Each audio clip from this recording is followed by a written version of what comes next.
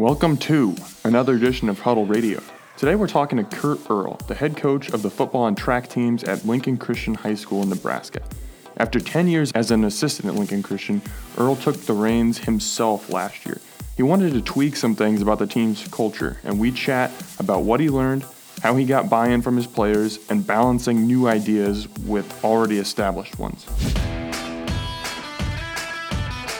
You're listening to Huddle Radio. Push play with Huddle.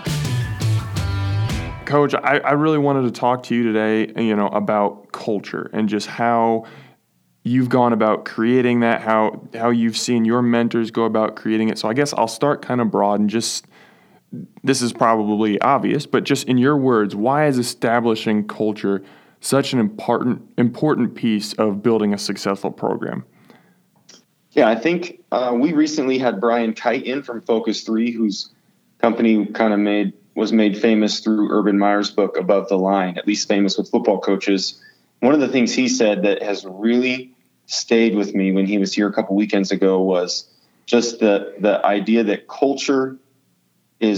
your culture is what drives strategies that lead to wins or lead to success. And you can define winning and success however you want to in your program, because I think it's more than just a scoreboard in every good program. But the culture is what makes that happen. And it's what are you doing to create a situation where you're driving behaviors that lead to your definition of success. So it's foundational. It's the first thing you've got to do. And that's what I've really been striving to do in my short time as a head coach, for sure. So you mentioned, the scoreboard isn't all that matters, that there are other ways of achieving success. What are some of those? And for you, maybe what's the most important one? Yeah, well, I think here at Lincoln Christian, we have a unique context because of our faith in Christ and because that's a key part for us. So we have a lot of things related back to growing in our faith and being more like Christ in our lives. But I think any program, regardless of whether or not they're a Christian school, a Catholic school, whatever you might be, a public school, I think we can all agree that football is a great place to learn a lot of skills and character traits that you need in life, whether it be teamwork or understanding how to play your role and play your role well, whether you're thrilled with it or not, those sorts of things. I think those are the things that every good program is striving to teach that go well beyond the scoreboard. And so for me, we have the Bible as kind of an outline for that. But I think all of us can unite under some common things that we would want to bring out in every player that goes through our program that go way beyond just winning and losing. Now, you mentioned that last season was your first as the head coach at Lincoln Christian, but you'd been there for, I believe, 10 years prior as an assistant. So when you get that promotion and you step in, and maybe you didn't have to make very many changes because you were so familiar with that system, but what's kind of the first step in establishing your culture and saying, okay, I'm the head coach now, not like my way or the highway or whatever, but just kind of establishing this is how things are going to be under me? Yeah, I think one of the hardest things for me actually was letting our players know that there were going to be some changes. And I got a chance to inherit a program that was very healthy in many ways. And our head coach is still my boss. He's our AD and our high school principal. But, there's still, I had to let people know things were going to be a little different. And I think even just in the way I communicated in the early emails to parents and the types of standards I began to try to very quickly get the guys to own and embrace, set me apart, I guess I should say, as the new head coach, that even though it was a very familiar face, there were going to be some new things. And then I had my own ideas and my own identity as a head coach that would be coming out in the future as we rolled forward together. So I imagine one of the toughest things about making that transition is kind of towing that line between, making changes, making the program your own, but not just changing everything overnight, because, there's got to be some familiarity for players or maybe other coaches that stuck around. You mentioned parents. So how do you find that balance between implementing your new processes and leaving some things familiar for those guys? Yeah, that's a good question. I think I was able to carry over a lot of the basic foundational ideas, the things that were most important to our program. Mm-hmm. And yet one of the things I really tried to do well was bring some more clear definitions to some of those things, have better ways to articulate some of the things that were really good about our program that we would all say, but maybe in our own way we would be saying them, and try to bring a common vocabulary to those things, and try to define our mission more clearly, even though it had always been discussed very openly, but to really define it with some more clarity and do some of those things to help move us forward, even though we were still carrying along some of those other things. So I think in that sense, it didn't feel so drastic, but it felt like, oh, there's some newness here. There's some freshness. There's some, my hope would be that people were thinking there's some clarity that is good and right. And we're excited for that as we step forward with a new coach. Can you give me an example of something that you felt you needed to bring more clarity to, and you felt like you were able to do that this year? Yeah, I think just the most fundamental, basic thing about culture. I think if you asked everyone in our football family what our mission as a team was, you'd get a lot of different answers that were relatively or basically the same. And so one of the things I did was sit down and really write a mission statement that articulated those things. And for us, it has to do with pursuing our God-given potential and becoming like Christ in the process, and building young men that are ready to go out and be ambassadors in the world. And, really articulating that and trying to get people to see that and put that in front of people, and defining success more clearly, just so that those things were easier to communicate to one another and to kind of carry that banner and operate underneath that banner more than it was before. Now, maybe this is a little bit different for you because you were familiar with the program. You weren't necessarily coming into a new program, but I think that you can speak to it. How important is it to identify the influential players on the team and kind of maybe meet with them or win them over early so the other guys will get in line and follow them? Yeah, hugely important. And I think you used a key word. You said influential, and you didn't necessarily say leaders. And I think one of the reasons it's important to understand that is that bottom line is you got a 10%, 15% of your team that is influencing everyone. Mm-hmm. And that influence may not be quite like you would like it to be, or it might be, and I think we neglected this a bit in year one. And in year two, this offseason, we've identified those kids, and they are in a group text message with me on my phone, of course, and I am communicating with them and through them a lot. A lot of times I put it on them to communicate something important to the team, and they have to report back to me. What do your 3 or 4 guys that are in your unit that you're in charge of have to say? Will they be able to come to this event? Are they going to be at lifting in the morning? Those kind of things.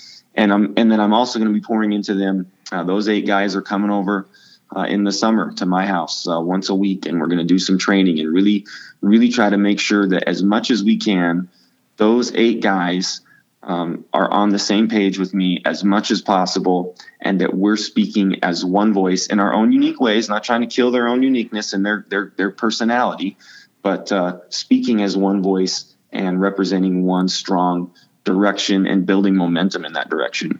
What was your process in identifying those 8 guys? And so I sat down with some coffee with my assistant coaches, and we said, who is directing this team? And we went through the roster, and we went through and said, these are people who have the most influence. And we tried our very best not to worry about what grade they were going into, what position they played, how much they played the year before. We just said, who are the influencers? And over the course of about a 30-minute conversation, I think we had a pretty good list, and we started to move forward with that group of young men as the unit leaders this spring, and that will carry over into the summer as well. That's very cool. I think it's really interesting how you kind of, allowed those guys to take ownership of their position groups. They were in charge of sending out texts and stuff. How important is it to give ownership to the players to make them feel like they're a part of the process? I think it's really important. And I think it's also important to figure out ways to do this well and to not turn the program over to the players. they need to own it and they need to be a part of it. But also, you're the coach for a reason. And again, referencing back to Brian Kite, he would say, Kurt, you are the culture as the head coach. You're the one that has to set the tone. You have thought about this the most. You're the one that the school has put in position to do it.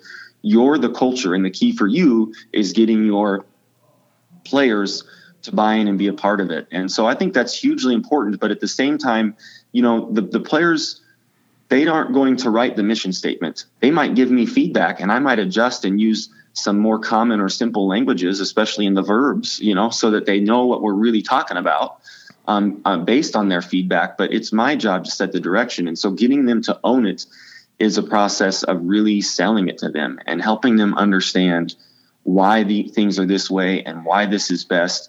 And then being willing to change when you really do see that you're pushing in the wrong direction. But that's probably going to be more uncommon than common that would happen. And the common thing you should be doing, I think, and this is my opinion based on some things, from Brian Kite and from others, the common thing you should be doing is giving them opportunities to participate in leading in the direction that you have set as the head coach. Okay. At what point did you really see the team start to buy into the new things that you were implementing, the changes that you were making in some of the verbiage? I think we did. I think we saw good buy-in over the summer.